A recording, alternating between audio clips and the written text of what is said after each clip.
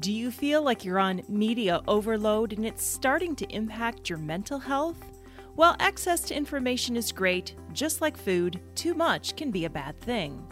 On this edition of Health Styles, Mike Tozer, licensed clinical professional counselor, is back to talk about how media can adversely affect our mental and even physical health. We'll be right back after this. Having a trusted source of healthcare that's on your side. That's listening to you and addressing your health concerns is important. When you get excellent care close to home, we can do more together. We can achieve more together. We can be the kind of community we all want, and that's important. That's who we are. Sarah Bush Lincoln, trusted compassionate care, right here, close to home. Welcome to Health Styles, presented by Sarah Bush Lincoln. I'm your host, Lori Banks. Mike Tozer is with me today, and this time we're talking about the stress of media and how it can impact our mental health. That media can come from many sources: television, of course, social media, radio, etc. Mike, let's start by defining what exactly is news. I didn't know it actually is an acronym for something. Well, until recently, Lori, I think I'm probably like most people in that I didn't really understand. I didn't even know it was an acronym. So when I looked it up, and I looked it up because I had to do a presentation about what we're talking about today. So I found out that news stands for notable events, weather, sports. Well, I think that when it was originally, defined, or what they set it up to be, like, it is much different. What they consider news now really is not considered news 30 years ago or so. I mean, I think that they weren't, there's not like I guess notable events tends to be very subjective more these days. But it's more so that you hear the news cycle, and the cycle seems to have decreased over time. And where this becomes significant is there's this advent of all these different cable news networks. Well, people tend to keep them on in the background a lot, or have them on their media feeds, their social media feeds. So they're either hearing it all day long, or they're getting notified, all day long. And over time, that really does matter, because the quote notable events that we are identifying are what we call outrage events. In other words, how can we convey the biggest outrage these days instead of news? Because in all reality, news is boring. It's supposed to be boring. We were chatting before we did this about, like, if you mention Walter Cronkite, only people probably about. But I remember sitting around, as a kid with my parents, and they would watch the evening news, and I'd be like, God, this is so boring. But that's what news was meant to be. It's not, but that's not the way, that's not what we consider it. So the reason that it becomes so significant to know that is because of all of the information that comes in, that, like, it's outrage, which anything that we find to be an outrage, we tend to get wound up, so to speak. Mm-hmm. Like our blood pressure tends to go up, our heart beats a little bit faster, but the thing that goes with that is that you have that kind of up and down roller coaster thing. You get outraged, then you come down, and then the next notification comes and you get outraged. So, and then you come down. So you're going through this roller coaster, and you may not register with you, cognitively, but physiologically, there are things that do go on in the background and that we're not really being aware of. But you do that day in and day out, it starts to have an impact on some people. especially people that are already prone to things like anxiety and depression. People that the users of social media or media, 2 hours a day, 2 hours or more a day, they report increases of depressive and anxiety symptoms, problems with sleep delay and insomnia. Some of that has to do with like keeping it in the bedroom. People are looking at it, reading stuff, getting notifications as they're laying in bed. So we're finding more sleep problems, insomnia. So it's, we have that going on. Adolescents, we've seen a 25% increase in suicide rates in the last 3 to 4 years. And the one thing, and I kind of giggle at this, but it's very real, the increased anxiety is also coming from the term FOMO. For those of you who didn't know, like I did for a little while, FOMO is fear of missing out. I used to talk about that to college students when they were struggling with, binge drinking or whatever. I would call it, you don't want to miss it. Like you don't know what it is, but you don't want to miss it, because when somebody talks about being where it was and you weren't there, then you feel like you were left out or like you missed something. So that's something more and more with social media and media in general, that people want to stay connected because they are afraid they're going to miss something. Well, if you're constantly on alert, that's going to create, again, more physiological reactions, which over time creates anxiety, mood issues, sleep problems, even dietary problems. Like when you're not having good sleep, we tend to know that people with poorer sleep tend to have higher rates of obesity.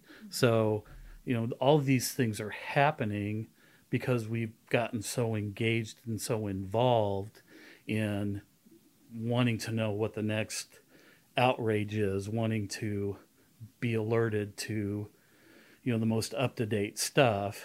But in reality, if you think about it, if you spend about 30 minutes in a day on social media or listening to the quote news, like there's nothing new after that for about 12 to 24 hours. It's just the same thing regurgitated in different ways. You shared something with me earlier called the 99-1 rule. What is that? So we find that in like any social network or online community like Facebook or Twitter or Reddit or other ones, that really about 1% of the users generate about 90% of the content. All right. So that kind of dispels the myth that everybody out there is like being difficult or being crazy or like being awful. But the reality is that about 1% of them is generating 90% of the content.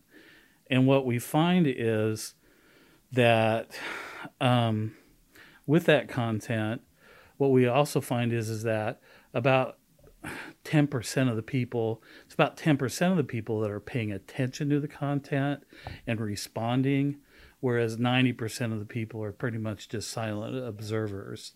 So we think that everybody out there is creating this vitriol and like posting stuff and whatever, but in reality, it's more like about 10%. You've got the 1% creating it, the 10% responding to it, and the 90% just kind of sitting back and reading and listening. Well, I think you can see that happening when you look at your own social media feeds. There are always some people that post and comment way more than others. Yeah, and if you do that, if you would just go through your own feeds and do something like that, these statistics bear that out. In your practice today, are you seeing more people that come in and talk about the impact that media is having on their lives in terms of their stress and anxiety levels? It's increased over time, obviously, as there's been more technology, more platforms, and things like this. Obviously, nobody anticipated something that has happened, the pandemic and the last. There was no anticipation with that. So things like this seem to have like upped the ante or created more platforms. Like people are, there's a little more creation of those things, but people are talking about, and I've heard it. Like, I'm so tired of hearing this stuff. I'm so tired when I look on Facebook, or I'm so tired when I get on Twitter, or I'm so tired, with my Snapchat, like, of hearing all of this stuff, of seeing people arguing, of seeing all of this horrible, awful news. And so my obvious first question is why do you keep? Why do you keep doing it, looking at it, don't read it? It's sometimes easier said than done, though. And the response is it does for some people. It goes back to the FOMO thing. They've gotten so used to seeing stuff that they feel like they're going to miss out on something important, and that's just some of it. Others do like to read stuff, and they do want to try to find out information that's genuine or real, but it's hard to sift through all of that sometimes.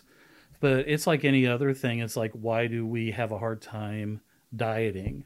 Like, why do we have a hard time changing our food choices?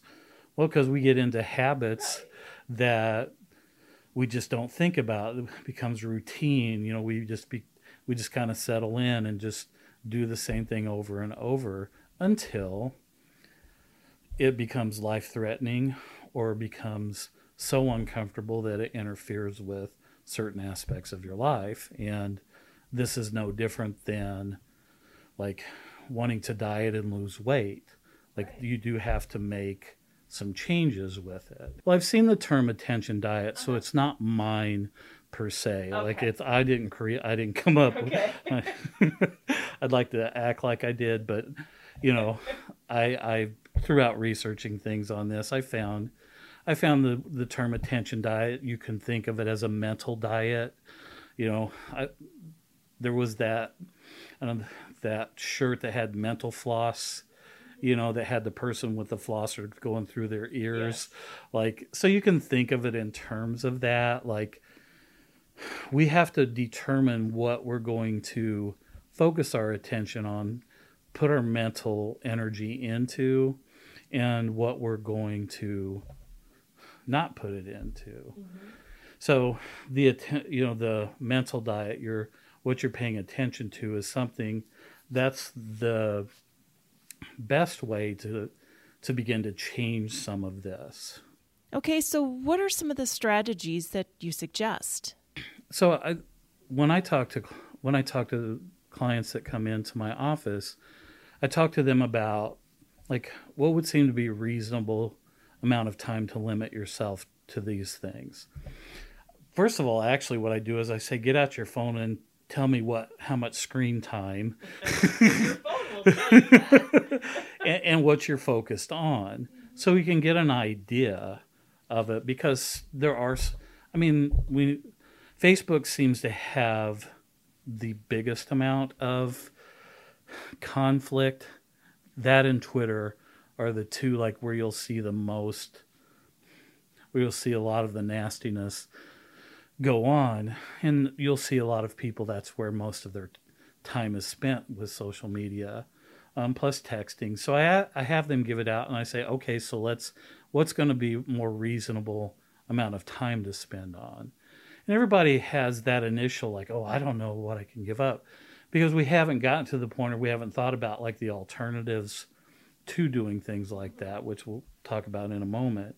So we got to limit the amount of distractions. I talk to them, honestly, about 30 minutes a day is plenty. And they say what to you? Oh, I get this just blank stare and this kind of almost look of terror sometimes with people, they're like, well, how am I supposed to do that? I have to scroll really fast. So that's when I say, okay, it's like any other goal that we set. Like we maybe we maybe talk about what seems to be reasonable or doable at this point in time. But the idea is to get people engaged in doing something different or reducing or behavior change so you can gain confidence and you can gain motivation with it. So you do have to limit, like whether it's time, whether it's the amount of platforms, the amount of media that you're looking at. So you basically, you're just like a food diet. You're consuming less calories.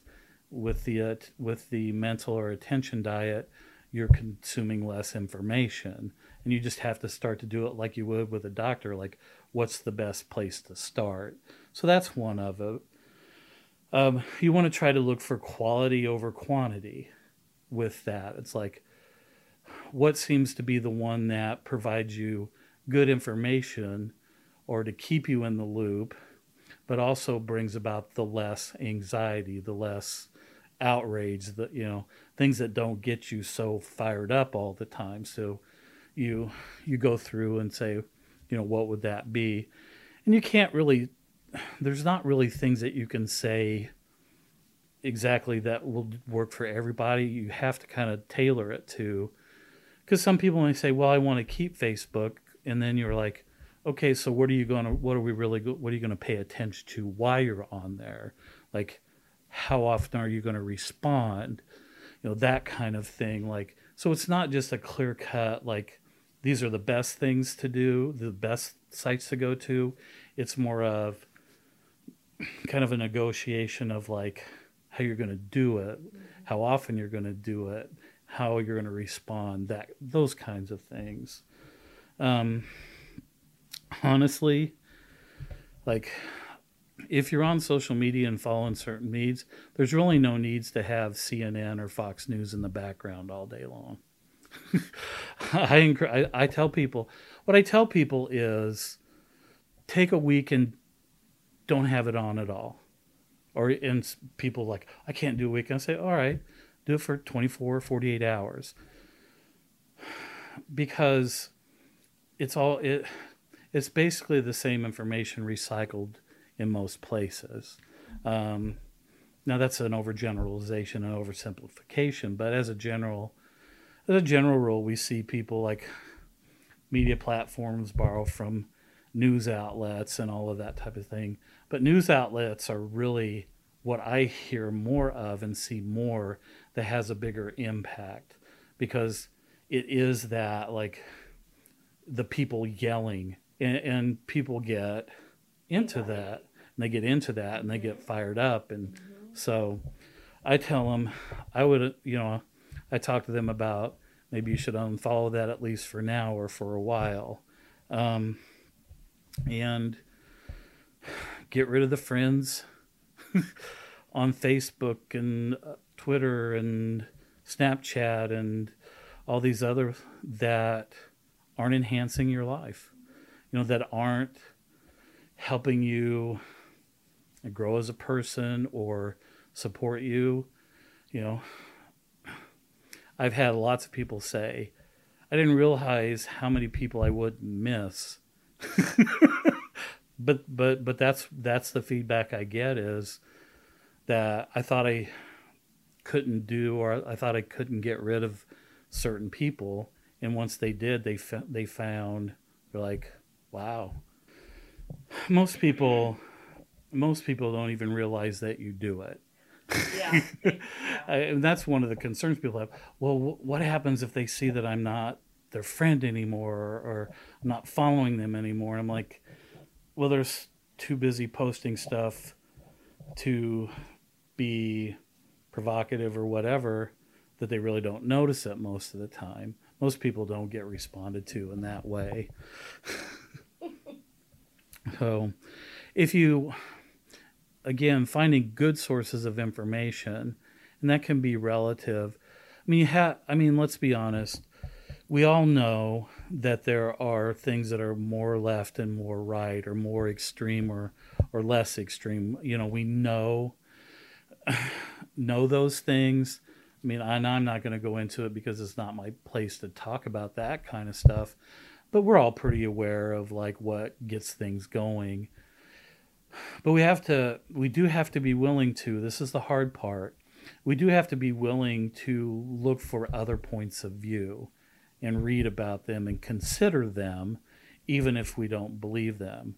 I mean, I'll say what I tell my psych class when we first start talking about psychology and, research and all that stuff. Belief does not equal truth. That's why they do research. And belief is just belief. So we have to be cautious about how we read about beliefs, how we talk about beliefs. Like there's nothing wrong with well, let me rephrase that. We all have our own beliefs, and okay, that's fine. And that's not what's at question. It's like, how are we going to communicate those things? What do we want to listen to? And we do have to entertain some other ideas just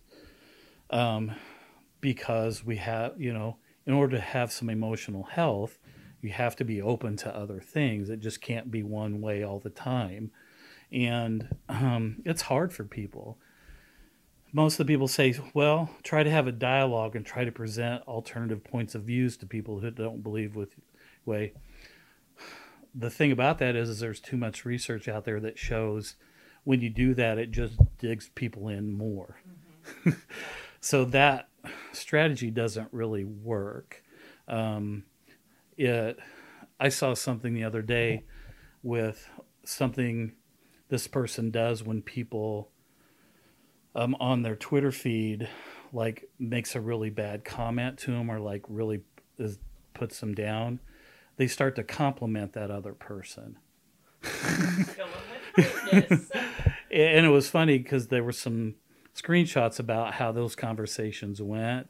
And it's funny, towards the end of the conversation, you see the person that, started all of that said, hey, I'm kind of sorry, but thank you, for our conversation, that kind of stuff. So we do have to step outside our own comfort zones and stop pointing our fingers at others saying, you're the one that's wrong. And we do have to sometimes be willing to entertain other ideas, be kind to other people, that kind of thing, in order for us to change how we feel. A couple of other strategies you have here. Check your email twice a day. Do you mean your personal email or your work email? Talking about personal. Okay, personal email. And I'm talking about not responding to your emails, your work emails at home. Oh, and okay. And vice versa. Not because the other strategy is like when you're at work, leave your phone out of work. Uh-huh. And when you're at home, leave your phone out of the bedroom or leave your phone out of work. Mm-hmm. Like I hear all kinds of excuses about like, well, I have to do this and I have to do that. About 90% of us don't really. We're not as important as we find ourselves to be. There are certain professions that call for that, but for some of us, we can make choices around that and start to limit some of that. And when you do that, it leaves more time for activities that are really more meaningful and impactful. Yeah, there's an 80-20 principle that I talk about, and that is if you spend 80% of your time on the most important things, the top one or two things in your life, instead of trying to do 80% on 10 of the things. Most of the things that we have in our life, we have ideas about what we want to do in our life and goals that we have to enhance our life. If we would spend 80% of our time on those top one or two things instead of on the other 7 or 8 or whatever, like doing like little chores or meaningless little things that we think need to be done, like I have to get that load of laundry done versus I have to spend time reading something that will help me choose a career or enhance or get to a goal that I have. Those are the types of things that I talk about with people is like really look at where you're spending your time do these things enhance you? Do they help you grow? Do they help you feel better? Do they give you purpose and meaning? I'm used to hearing a lot of people tell me like they just don't have the time or they just can't do those things. But until you really take the time to challenge yourself or have somebody help you walk through that, you don't really know. You don't really know what can be eliminated. So, and how you can spend your time elsewhere. And that's something I do every day with people, is help them make those determinations. Thank you again, Mike, for sharing your insight and some great strategies. It's always fun to talk with you. So to recap the attention diet, Mike recommends eliminating the information and relationships that don't add anything to your life. Consider what is worth paying attention to. It's about quality over quantity. Mike recommends finding good sources of information and limiting your media consumption to 30 minutes a day. Finally, separate work emails and personal emails and not bring one into the other. That's our show for this week. Thanks for listening. Be sure to subscribe to our podcast so you'll know when new programs are available. And to learn more about Sarah Bush Lincoln, please visit our website at sarahbush.org.